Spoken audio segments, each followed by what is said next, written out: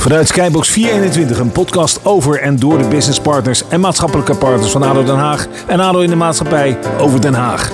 Iedere podcast 2 inspirerende gasten met nieuwe ideeën, frisse energie om de sportieve, zakelijke en maatschappelijke kant van ADO en Den Haag nog mooier te maken. Deze podcast wordt gemaakt door Focus Fun in opdracht van ADO Den Haag en ADO in de Maatschappij. Dankjewel voor het luisteren en het zou leuk zijn als je hem deelt.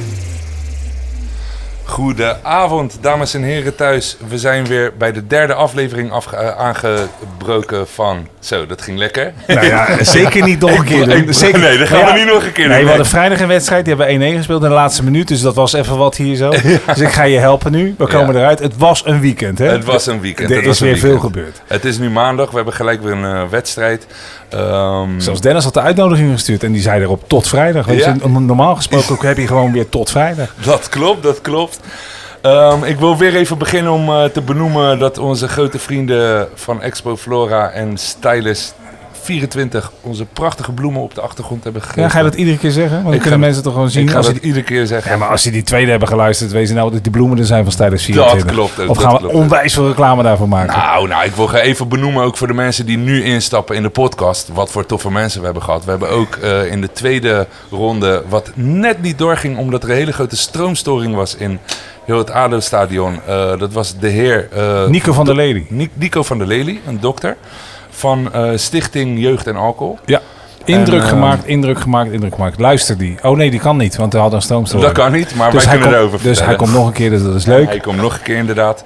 En vrijdag hadden we natuurlijk onze grote vriend Tim van Heugdentours. Ja, dat was mooi. Dat was ook echt een goede ondernemer. Verschrikkelijk mooie dingen doet hij voor Maar we kunnen Oekraïne. het wel hebben over wat we allemaal hebben gehad. Dat is hartstikke leuk, maar dan kunnen mensen al terugluisteren. Wie hebben we nu vandaag? Maar wie hebben we nu? Dat maar is belangrijk. Is niet de minste. Het is vandaag Parnassia dag, heb ik begrepen. En wij hebben aan tafel de heer Richard Prins. Welkom.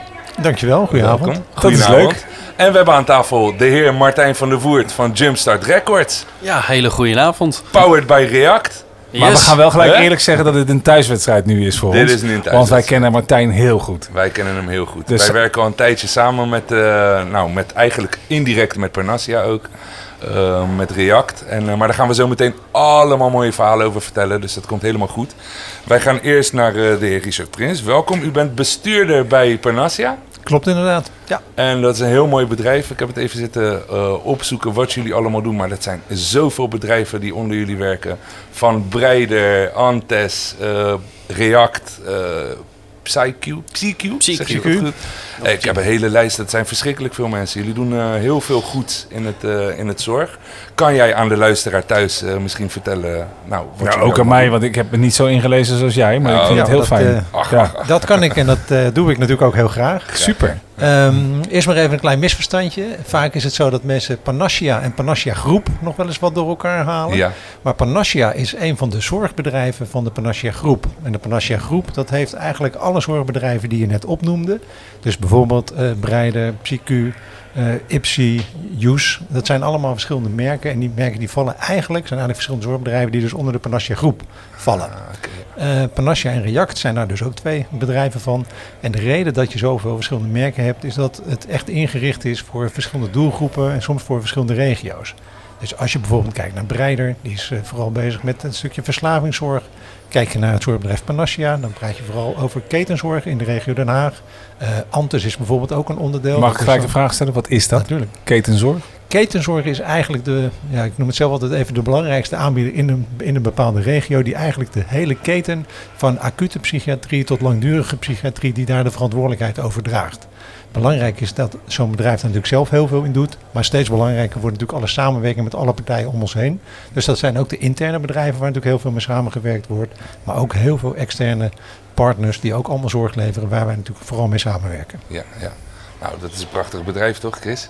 Dat lijkt mij wel. Ik zie dat jullie voor jongeren, maar 55-plussers, ook zag ik op jullie site toevallig, zat ik vandaag te kijken. 55-plussers met psychiatrische problemen en geheugenverlies.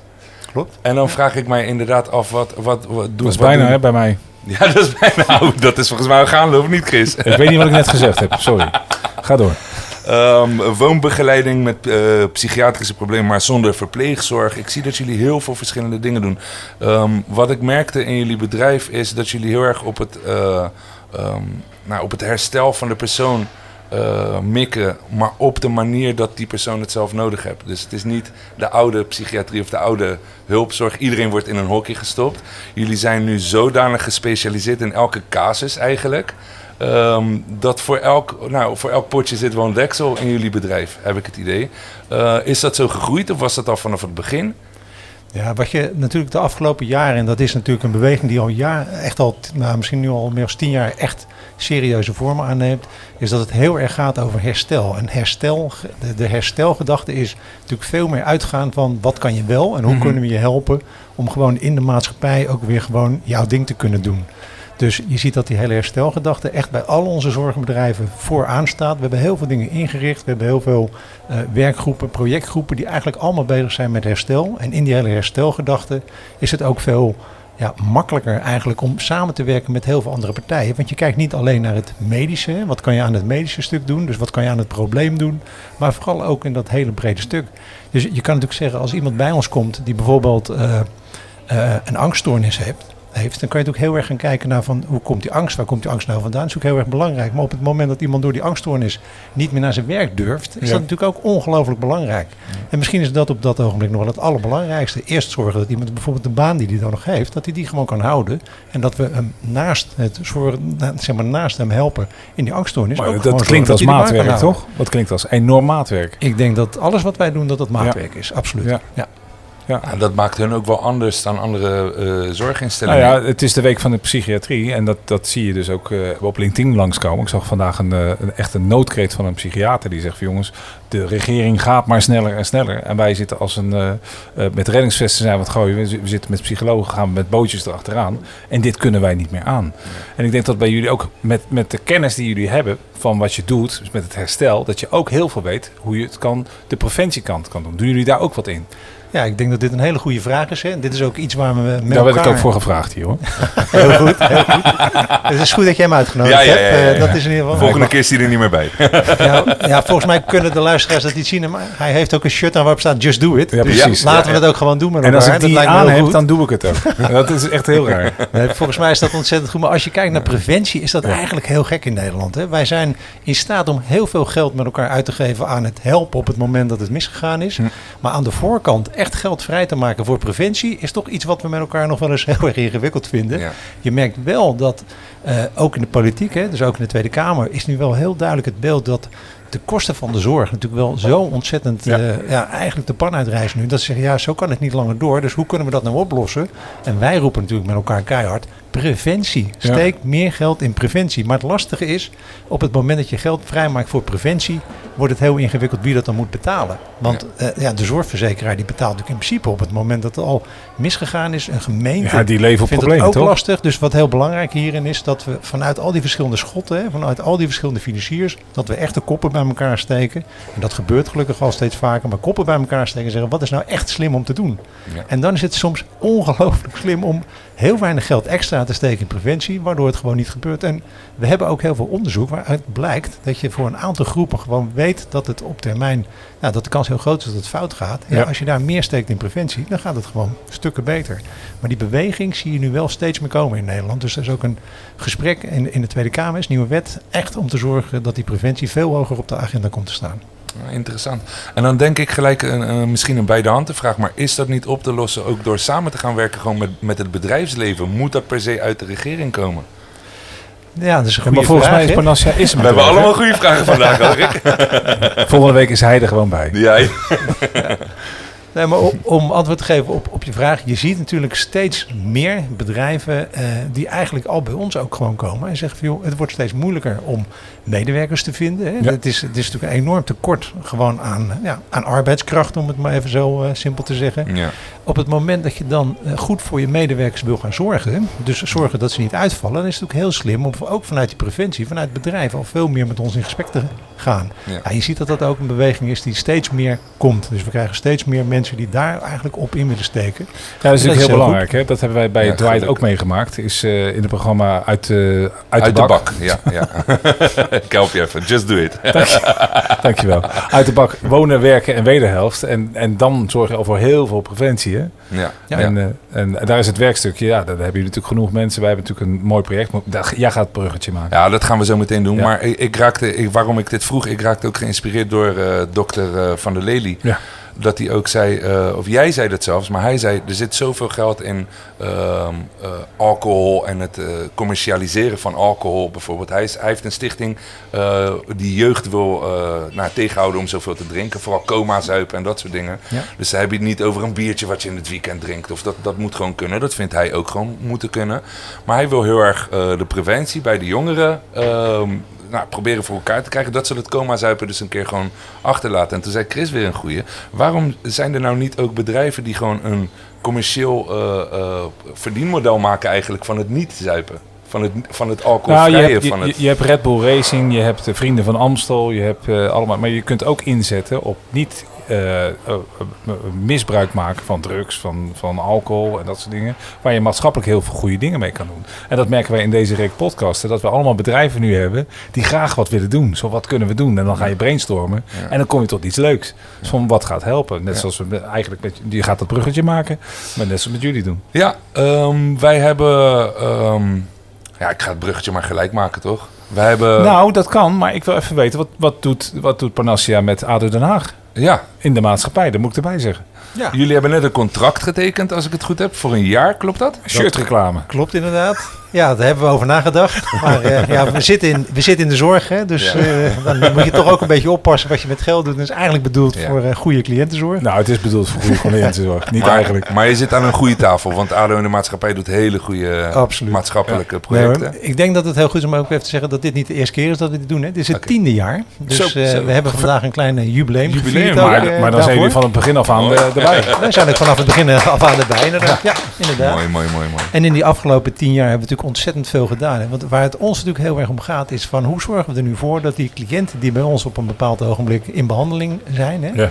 Hoe zorgen we er nou voor dat die verbinding met de maatschappij hervinden of als die er is, niet verliezen. Hè? Dus dat we kijken naar al die verschillende levensgebieden die voor mensen belangrijk zijn. Hoe zorgen we daar nu voor? En samen met ADO in de Maatschappij doen we daar natuurlijk prachtige dingen voor.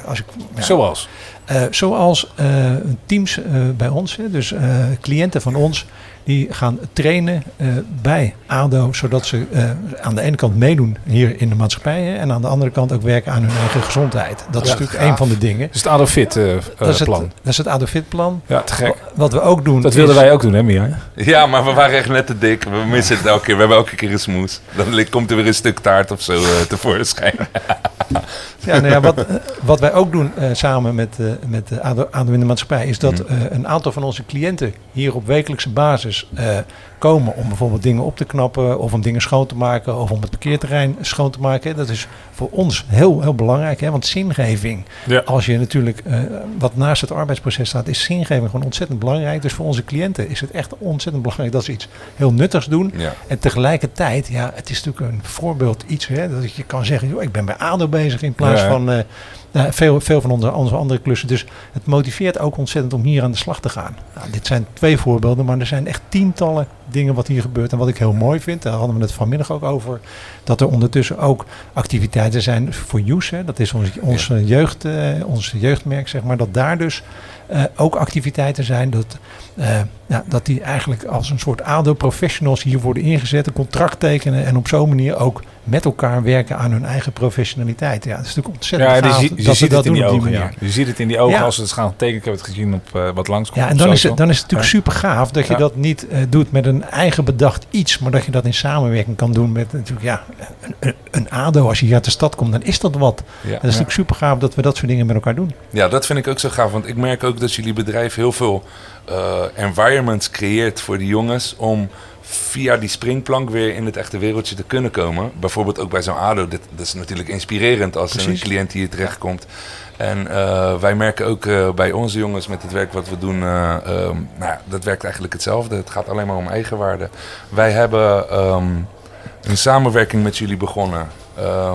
niet per se met Parnassia, maar dus onder de Parnassia Groep. Ja. Wij zijn terechtgekomen bij de heer Bas Molijn. Die heeft een heel bij de hand mailtje van ons gehad, van mij en Martijn. Hallo Bas, je bent aanwezig. En daarin hebben we uitgelegd, wij zijn dus muzikanten, wij hebben studio's. En wat willen wij doen? Eigenlijk een beetje ook wat jullie met ADO en de Maatschappij doen, de eigenwaarde aan die jongens teruggeven. Heel veel jongens hebben tegenwoordig talenten of dingen naast hun psychiatrische problemen, psychologische problemen. En wij dachten op een gegeven moment van, wat is nou het belangrijkste in de muziek? Je hebt natuurlijk de commerciële tak die alles heel erg gaat pushen en met reclame groot maakt. Maar je hebt ook gewoon verhalen van mensen. En 9 van de 10 goede liedjes die niet commercieel zijn, maar wel iets succes boeken, zijn gebaseerd op een echt verhaal. Dus toen zijn ik, Martijn en Chris bij elkaar gekomen en we dachten, nou laten we gewoon een maatschappelijk recordlabel beginnen. Waarom niet? Want je hebt dus al een maatschappelijk ADO Den Haag, je hebt een En dat is ook weer zo'n environment creëren voor die jongens, waarin ze kunnen oefenen, terwijl ze kunnen vallen. Er is niks aan de hand, veilig in ons gebied. Maar we stomen ze wel een beetje klaar voor de toekomst, zodat ze van hun passie iets kunnen doen. Nou, na heel veel mailen, Martijn die heeft zich blauw gemaild. We mochten op een gegeven moment langs bij jullie komen. En toen kregen we in de studio, ik maak het verhaal iets korter, Lukt jou niet? Lukt me niet. Kregen we in de studio de heer Bas Molijn, die hebben we ook overtuigd, want we zijn ooit begonnen met ex-gedetineerden. Eigenlijk werkt het hetzelfde met alle mensen die problemen hebben in hun leven. Het maakt niet uit of je nou ex-gedetineerd bent, drugsverslaafde. Bij ons ben je bij van alle soorten welkom. En toen zijn we dat project begonnen. Zijn we door Bas in contact gezet met Diana van Weers van React. En die vond het ook te gek wat we deden. En die heeft ons gelukkig ontarmd in hun gedeelte vertak, in hun tak in Rotterdam. En daar hebben we een studio mogen bouwen. Dat heet Jumpstart Records. Nou, je geeft ze een jumpstart. Ja, dat hebben we samen met Diana bedacht en dat was hartstikke leuk. We hebben toen 1 project gedraaid en dat was redelijk succesvol. Want we zien die jongens. Wij wisten nog niet van alles wat jullie doen en dat dit al een feit is dat je met eigenwaarde mensen weer kan terug laten keren in de maatschappij. En Martijn zei op een gegeven moment van nou laten we gewoon muziek maken met die jongens. Toen hebben we een methodiek gemaakt. Kregen ze 4 liedjes van ons, een podcast ook net als nu, weet je wel, dat je verhaal kan vertellen. En een eindshow, een tv-show.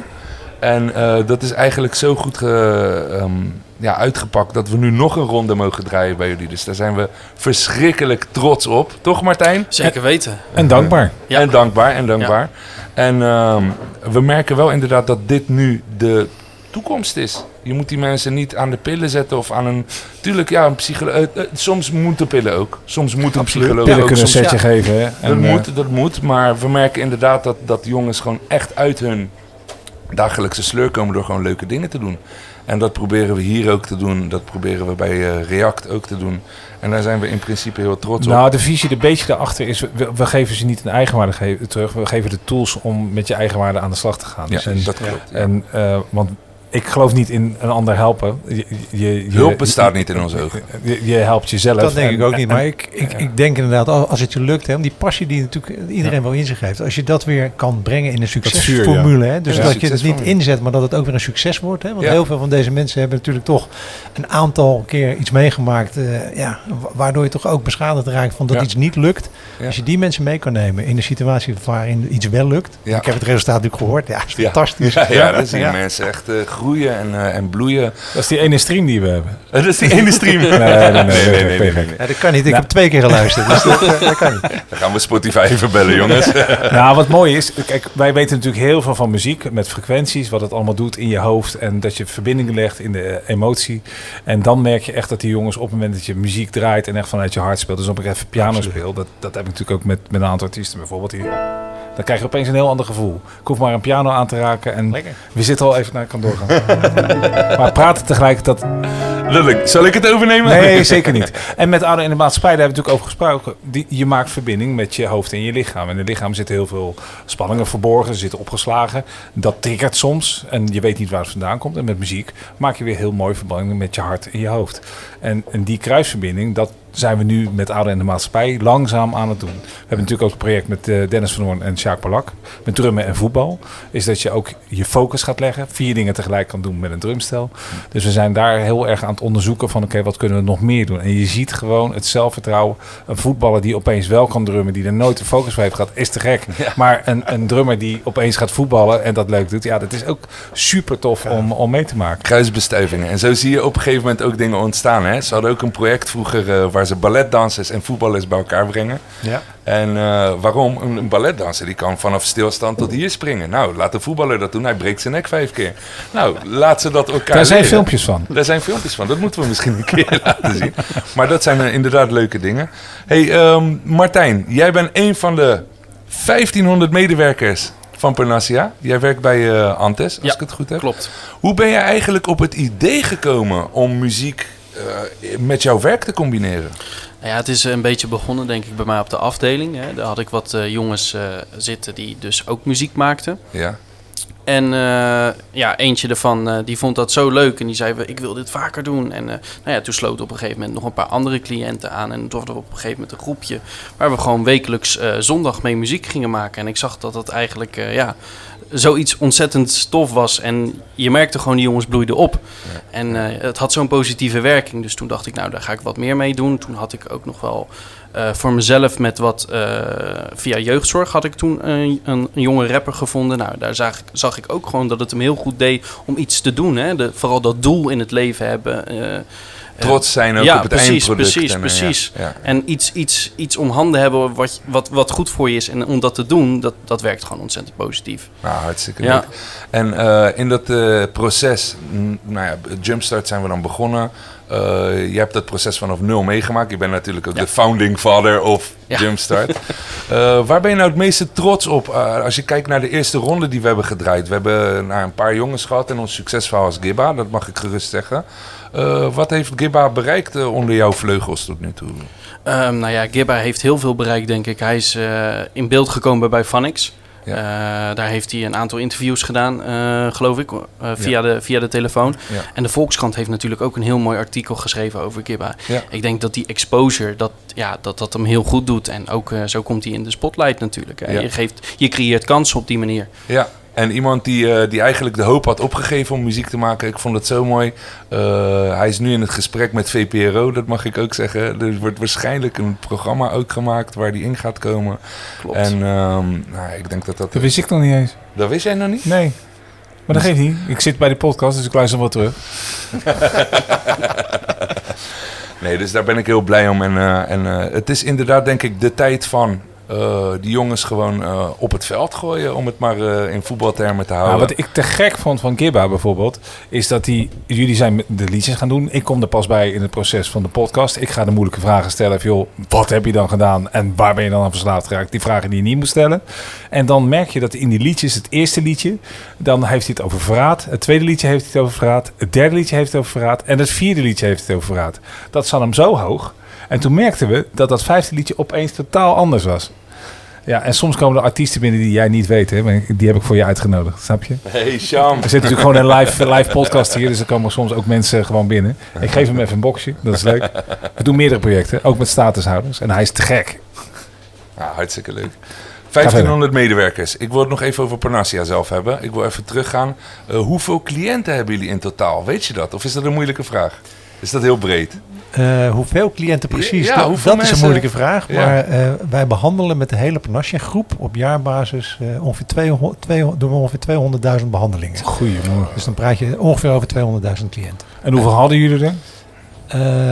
Hoe bedoel je? Hoeveel zijn er uitbehandeld? Dit is... hoeveel zijn er hersteld? Ook dat antwoord heb ik niet precies voor je. Geef niet.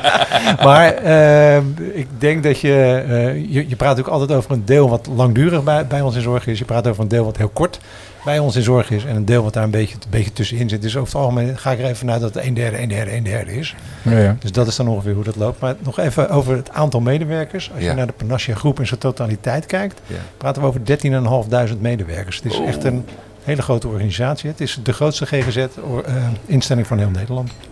Dus eigenlijk die 1500 was Parnassia waarschijnlijk wat ik heb gezien. Dat is alleen Parnassia. Ja, dus niet de groep. Ja. Ja. En Richard, hoe kijken jullie aan tegen al die thuiscoaches die zijn opgestaan in de coronatijd? Sorry, wat zeg je? De thuiscoaches, de mensen die allemaal weten hoe je behandeld moet worden.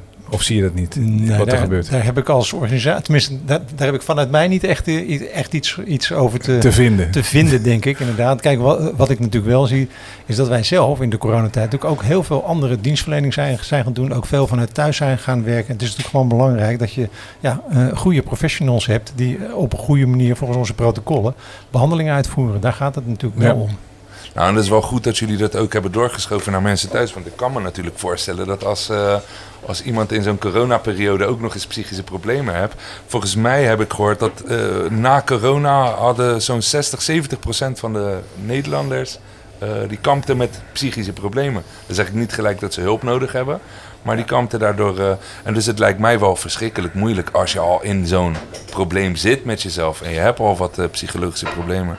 Dat dan corona er bovenop komt. En dat hebben jullie zo mooi vanaf de werkplaatsen, heb ik gezien. Wij hebben dat natuurlijk zelf meegemaakt ook. Want we mochten dat mooie project draaien bij React. Ja. En opeens was heel die werkplaats leeg natuurlijk. En door corona. En dan vroegen we natuurlijk, wat is er met die mensen? Nou, die krijgen dan allemaal thuis alles. Dat lijkt me een hele, hele grote operatie geweest zijn op dat moment. Dat is het zeker, hè? En als ik terugkijk, toevallig hadden we het er net nog even over hier toen we aan het voorspreken waren. Als ik kijk naar het eerste jaar corona, dan ben ik zo ongelooflijk trots op al onze medewerkers, maar ook op heel veel van onze cliënten, dat die gewoon met elkaar dat allemaal hebben gedaan. Ja. Die hebben echt met elkaar de schouders eronder gezet en die hebben gezegd, onze hulp moet doorgaan en wij moeten een manier vinden dat we op een veilige manier die zorg kunnen blijven verlenen. En daar is echt ongelooflijk veel voor nodig geweest. Ja. En ook in het tweede jaar is dat natuurlijk heel erg gedaan. Je merkte wel dat toen natuurlijk ook bij een hoop mensen de vermoeidheid er echt wel heel erg in kwam. Hè? Van en hoe lang duurt dat dan? Ja. Dus ik moet ook zeggen, ik ben zo ontzettend blij dat we nu ook met een aantal maatregelen ook binnen onze instellingen ook aan het terugschakelen zijn. Hè? Dus dat bijvoorbeeld sinds afgelopen week zijn ook de mondkapjes bij ons mogen af. In een aantal uitzonderingsgevallen. Dat is afgelopen week pas? Afgelopen week pas, omdat wij wel kampen met een enorm hoog verzuimpercentage. Hè? Er zijn heel veel mensen zelf ook nog ziek of die zijn in quarantaine. Ja, dus we moeten ook gewoon onze kwetsbare cliënten beschermen aan de ene kant. Aan de andere kant ook gewoon onze medewerkers zo goed mogelijk beschermen. Dus dat soort maatregelen hebben we vrij lang doorgevoerd. Net als in heel veel andere ziekenhuizen overigens. Maar het is wel heel fijn om te zien dat we daar nu een aantal dingen van los kunnen laten. En dat we toch ook vooral met elkaar weer vooruit kunnen kijken. En ook weer samen kunnen zijn. Ja, je komt er wel achter dat menselijk contact zo ontzettend belangrijk is in de hulp, lijkt mij. Absoluut. Hè. Ja, kijk, we hebben even voelen. Ja, we hebben natuurlijk het afgelopen jaar wel heel veel geleerd. Hè, want wat we wel met elkaar geleerd hebben, is dat digitaal natuurlijk ook wel een heleboel kan. Hè. Dus heel veel contacten kunnen ook wel. En dat scheelt ook weer reistijd. Ja. En sommige mensen vinden het ook weer heel fijn om thuis te werken. Nou, benzine dat het scheelt in deze tijd is ook heel fijn natuurlijk. Best wel wat, Dus als we er op zo'n manier naar kijken, dan proberen we natuurlijk wel de goede dingen te bewaren. En een aantal dingen wat we lastig vinden, om dat in ieder geval ook weer gewoon los te laten. En in ieder geval achter ons te laten. Maar er is gewoon een heleboel gebeurd het afgelopen jaar. En als je kijkt gewoon de creativiteit die bij onze collega's gewoon naar boven is gekomen. Hoe we met elkaar dit hebben gedaan. Ja, echt een ongelooflijk compliment voor iedereen die bij ons werkt. Ja, dat wil ik ook even een compliment aangeven. Want ze doen zoveel, Chris. Ja, ik merk het. Maar echt op alle gebieden. Naast mijn huis zit een hele galerie met allemaal kunstwerken. Ook volgens mij van React, als ik het goed heb. Dat zou goed kunnen. Ik vind trouwens heel leuk dat je dat zegt. Hè, want we zitten hier natuurlijk voor de muziek. Ja. En toen jij net je verhaal vertelde van de 4 liedjes. En dat uit het 5e liedje dat stuk er niet meer in zat. Hè, dat zie je natuurlijk ook heel vaak bij ons bijvoorbeeld in de kunstprojecten. Dus ik zie het soms zelf echt als een modernere manier van het schilderen bijvoorbeeld. Waarin je natuurlijk ook heel vaak in schilderij die verhalen ziet van onze cliënten. Het begint ergens, vaak heel donker. En dan eindigt het soms heel licht. Ja. Als je die verhalen, dat is prachtig. Dus dan zie je echt die analogie met dit verhaal. Ja, wij merkten ook, op het moment dat je dan gezien en gehoord wordt, op het moment dat je hebt geuit, dat is het moment dat je ook weer je zelfreflectie gaat krijgen. Ja, en wat ik mooi vind dan, voor de ene is de passie is schilderen, het canvas, voor de andere is muziek maken, de volgende is weer sport. En wat wij natuurlijk proberen is van, hoe vinden we nou bij iedereen dat stukje passie, wat mensen drijft om een stapje verder te zetten, zodat je eigenlijk een stukje verleden achter je kan laten en weer op een positieve manier verder kan gaan. Ja. Dat vind ik echt gaaf. Dat vind ik ook zo mooi van dit project. Hè. dat het gewoon gelukt is om op een hele andere manier mensen in beweging te krijgen en dingen te laten doen. Super gaaf. Nou, en daar merkte ik ook gelijk bij. Overigens moet één hersteld zijn. We zitten hier niet voor de muziek. We zitten hier voor de muziek en de sport. We zitten ook voor ADO Den Haag in de Maatschappij. Want dit wordt mede mogelijk gemaakt door ADO Den Haag. Ja, misschien ben ik in de warm dat ik aan een piano zit hier. Maar ik zit gewoon voor de muziek. Dennis van Hoorn die was ook in de coronatijd. Ik ben deze stichting begonnen met Dennis van Hoorn. We waren ook creatief. En op een gegeven moment konden we niet spelen. Hij is drummer van Jeep Amali. En hij maakt hier alles. Dus ook het behang heeft hij hier gemaakt. De logos die je ziet. En ik had zo'n piano over. Ik zeg, kunnen we daar niet een podcasttafel van maken? Hij zegt, ik maak de podcastpiano en dat is uniek. Nou ja, dan moet je daar wat mee doen. Dus vandaar dat hij hier staat. Nee, wij geloven heel erg in die sport. En wat wij al zeggen, muziek is maar een middel. En het gaat niet om, het moet een hit maken en dat soort dingen. Het gaat om je uiten. En als jij je weet te uiten en iemand ziet je, dan heb je een connectie gemaakt. Precies. Het gaat echt om het verhaal. Ik kwam iemand tegen ook bij een van jullie bedrijven, Breider. Ja. Ik ben daar altijd open over, dus ik ga het nu ook gewoon vertellen. Mijn broer die heeft de alcoholverslaving gehad en die heeft bij jullie bij Breider is die van zijn alcoholverslaving afgekomen. Dus ik ben daar ook nog eens dankbaar voor dat jullie mijn lieve broer hebben geholpen. Maar daar zat een jongen die heette Herman en die maakte gedichten. En ik zal je straks eventjes een gedicht van hem laten horen. Nou, ik liet het aan Diana ook horen en volgens mij aan Bas ook. Dat raakte hun zo erg. Die jongen, dat was zelf een psychiater.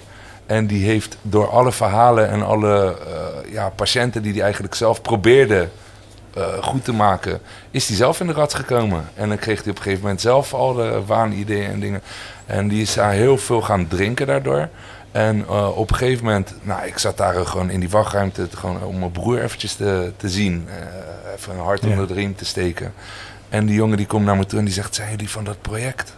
Ik zeg, ja, ik weet niet welk project je bedoelt, maar ik denk het wel. Hij zegt, wil je alsjeblieft eventjes horen? Hij las dat gedicht voor en het raakte ons zo erg. We hebben het toen gelijk opgenomen met bijgeluiden, met alles. En dat hebben we nooit meer goed gekregen. In de studio was het niet hetzelfde sfeertje. Dat sfeertje van die opname was zo te gek. En als we merken, die jongen, we hebben hem voor de rest tot nu toe nog niets. We gaan daar misschien een project van maken of dat zien we wel in de toekomst. Maar alleen maar omdat ik een luisterend oor naar zijn verhaal was. Mooi.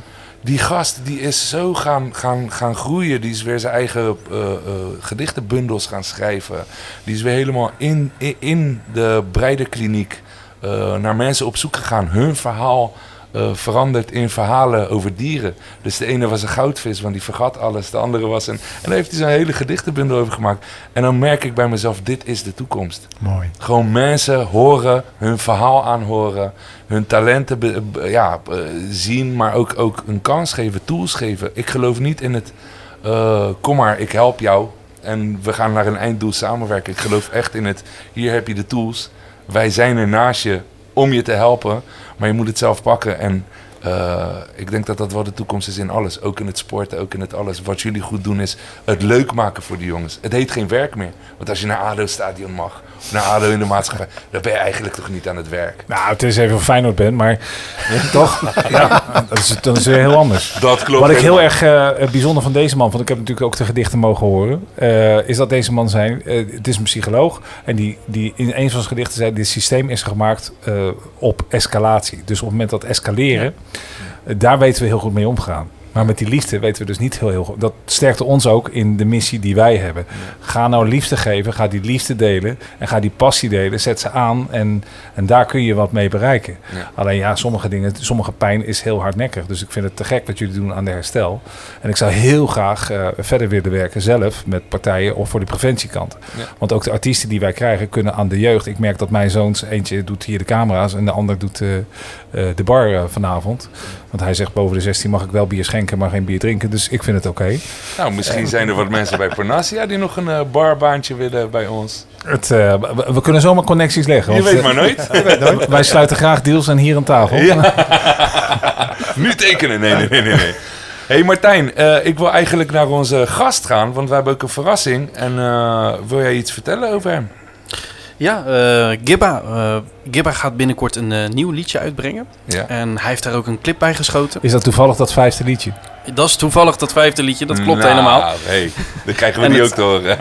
En het liedje heet Vooruit. Nou, ik denk dat Gibba zeker in zijn leven de afgelopen tijd vooruit is gegaan. Dat denk ik. Ik moet zeggen, we hebben hem ontzettend zien groeien, ook tijdens ons project. Hè? Ja. Hoe die binnenkwam en hoe die nu staat en wat hij nu allemaal aan het doen is. Ja, ik kan niet anders meer dan complimenten aan hem geven. Erg trots op hem. Dus ik ga heel snel de koptelefoon afdoen. En dan ga Ik wil nog één dingetje zeggen. We moeten ons wel beseffen dat we hier bij een voetbalwedstrijd zitten tegen Telstar. En het is waanzinnig mooi dat we hier bij ADO Den Haag kunnen praten over dit soort maatschappelijke dingen. En wij willen alle bedrijven die nu shirts sponsoren en dat soort dingen, denken ook maatschappelijk mee. Dat doen al een aantal bedrijven. Maar laat meer bedrijven meedenken wat we kunnen doen. Dat samen kunnen we Den Haag veel mooier maken. Ga verder met die koptelefoon van je. Ja, wat ik wou zeggen. Ik ga de koptelefoon afzetten en ik ga Gibba uitnodigen om op de stoel te gaan zitten waar ik nu op zit. Dan babbelen we nog even met Gibba. Juist. Even een paar minuutjes totdat jij je viool ook pakt. En totdat jullie switchen. Gaat wat gebeuren hier dus. Totdat jullie switchen wil ik even vragen, ook aan Richard en ook aan Chris. Wat denken jullie dat het wordt zo meteen de wedstrijd? Ik kijk eerst maar even naar Chris dan. Ik deed altijd kijken naar Kees. Maar Kees! Is Kees, wat wordt het? 4-0. Ja, dag Kees. Ja, 4-0. Dat lijkt me een feestje in wording dit. Dat lijkt me ook een heel feestje. goed. Ga je mee met 4-0? Dan ga ik absoluut mee, ja hoor. Ja, helemaal goed. Jij Chris? Ja, ik zet hetzelfde in ook als Richard. Gewoon €100 op 4-0. Ik hou het realistisch. Ik zeg 1-0. Oké, goed zo. En ik hoop dat ze hem dit keer vasthouden, want de 90ste minuut was de laatste Je begint verstand van voetbal te krijgen, oude muzikant.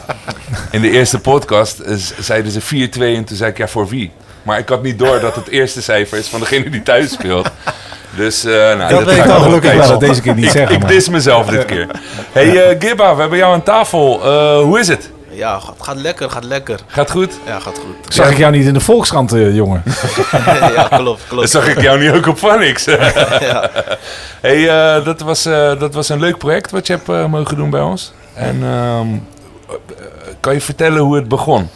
Sverre, volgens mij was dat, die jou het idee voorlegde. Hoe ging dat ongeveer? Ja, mijn trajectbegeleider zei dat er een muziekproject was. Mm-hmm. En Sverre, ik moest naar Sverre meelopen en zo. Sverre vertelde er wat over. En eerst was ik nog niet echt zo heel enthousiast. Ik was een beetje terughoudend, omdat ik dacht van past het wel bij me, is het wel wat. En toen kreeg ik een e-mailtje van Martijn. En toen voelde ik wel van ik ga wel... Ja, je dacht gewoon, het zijn net-producers. Ja, dat... Maar je had echt geen idee. Eerlijk zijn, ik heb maar eerlijk. Je dacht, wat een rotzooi, daar heb ik geen zin in. Het zal weer van bovenaf komen, ze hebben iets goedkoops geregeld. Nou, nee hoor. Ze hebben de duurste genomen van de wereld. Nou, niet de duurste, maar wel de beste hadden wij het idee.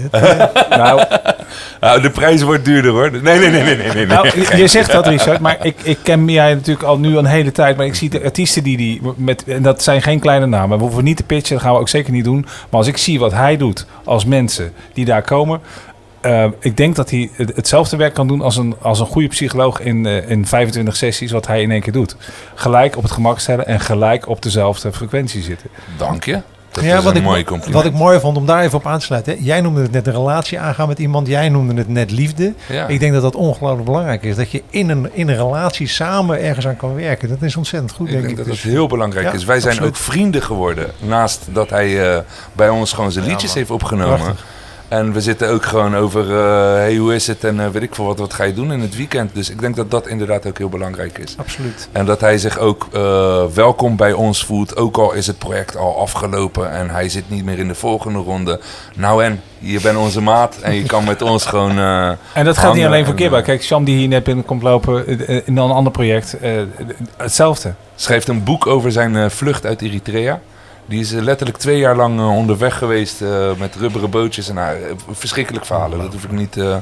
En die is nu ook zijn verhaal bij ons aan het neerzetten. Zodat hij een beetje besef bij mensen kan brengen. Zijn boek heet Een traan van de moeder. En hij legt daarin uit hoe hij in Nederland is gekomen na zo'n lange reis. En dat hij hier versteld van staat dat er mensen het zo goed hebben. En dat ze maar zitten te janken de hele dag. Zo noemde hij het dan bijna. Ja. En dat ze niet beseffen hoe goed we het ook hier hebben. En daarin proberen wij eigenlijk om de besef, maar ook een beetje die preventie van Verwerk het, uit het nou maar snel. Want dat horen we heel veel terug. Want we hebben natuurlijk onze beleidsmedewerker ook binnen de stichting. Die heb je net ontmoet, Josien. Die adviseert ons ook van... Oké, je moet er zo meer... Want wij zijn soms bottenboeren, we gaan er hard in. En wij weten het ook niet, we zijn maar een mens. Ze zit heel hard ja te knikken daar. Ja. Joost, jou spreken we straks wel even. Hoe kun je hard ja knikken? Maar goed. Maar Giba, wat heb je van het weekend gedaan? Want ik wist het niet. Weekend. Nee, ga verder. Nee joh, hij zit je te pesten. Ik wil denk ik vragen aan jullie of jullie een liedje willen optreden. Dit is een primeur in onze podcast. Want normaal gesproken hebben we Chris die pianoliedjes speelt. Maar dat viel zo niet in de smaak bij mensen dat we jou hebben. Nee, ze deden alleen maar Amsterdamse liedjes. Dus dat kon niet. Oh ja, dat was het. Ja. Zelfs Ries begonnen van, joh, laat mij maar een vlieger of zo. Laat mij maar. Dus ik wil eigenlijk vragen aan jullie of jullie voor ons willen optreden. Zouden jullie een nieuwe single willen doen? Wanneer komt die uit, Giba? Klein beetje promo, hè? Dat hoort er ook bij. Ja, 30 maart komt die uit en komt ook een videoclip daarna. Dus, dat meen je niet? Ja. Tof. Zit ik erin? Oh nee, ik was ziek, hè, geloof ik. Sorry, gewoon niet. Ja. Corona. Mooie clip geworden, ben je er blij mee? Ja, man, strakke clip. Dus, waar heb je het geschoten? In Kralingen? Kralingse Bos. Tof. Weet je wat ik echt tof vond? En daar wil ik een compliment geven. Mijn zoon, die kwam binnen in de studio toen we het gingen opnemen. Als kleine snippet.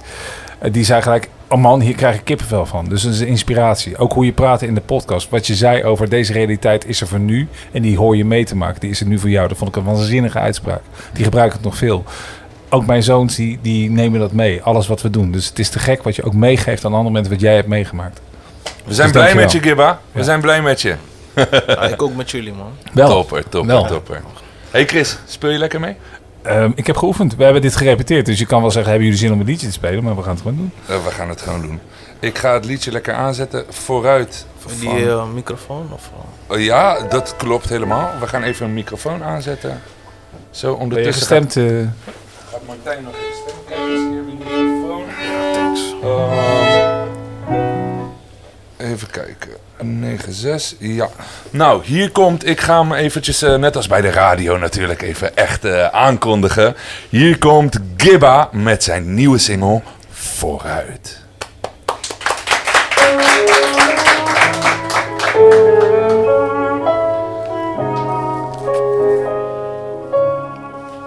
Ik was een voetballer en geen rapper. Ik was een rapper en geen trapper. Maar hier moet je opletten, ja.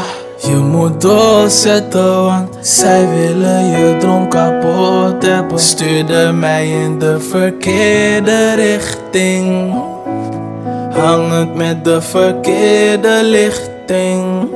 Op zomerdagen ging ik weer de mist in. Nu denk ik niet meer aan killing bij elke chilling. Ik heb zo lang moeten wachten, lange dagen, lange nachten.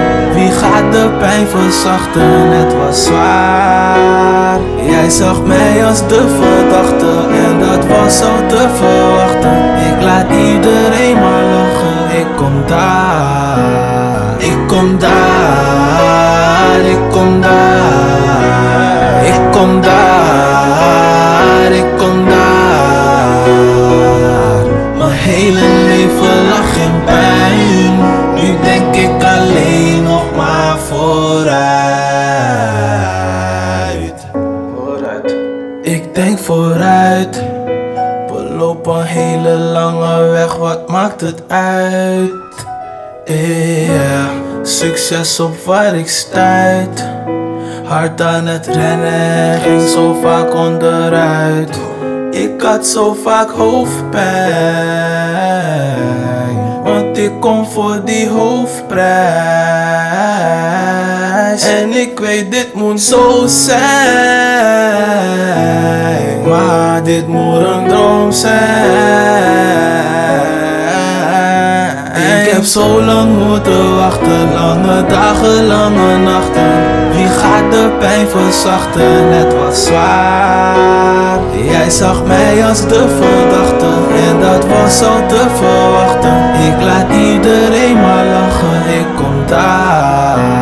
Ik kom daar, ik kom daar.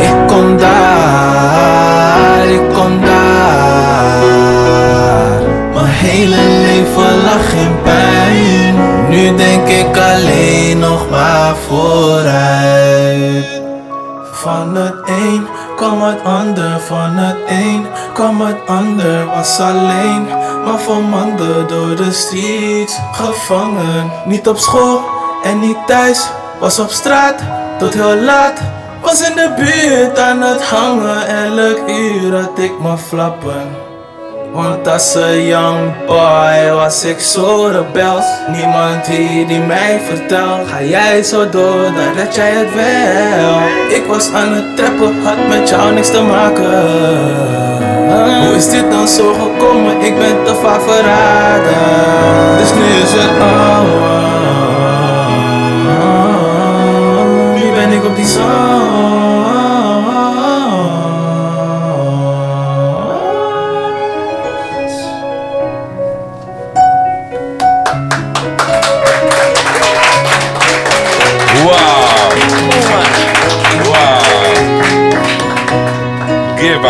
Gibba, man.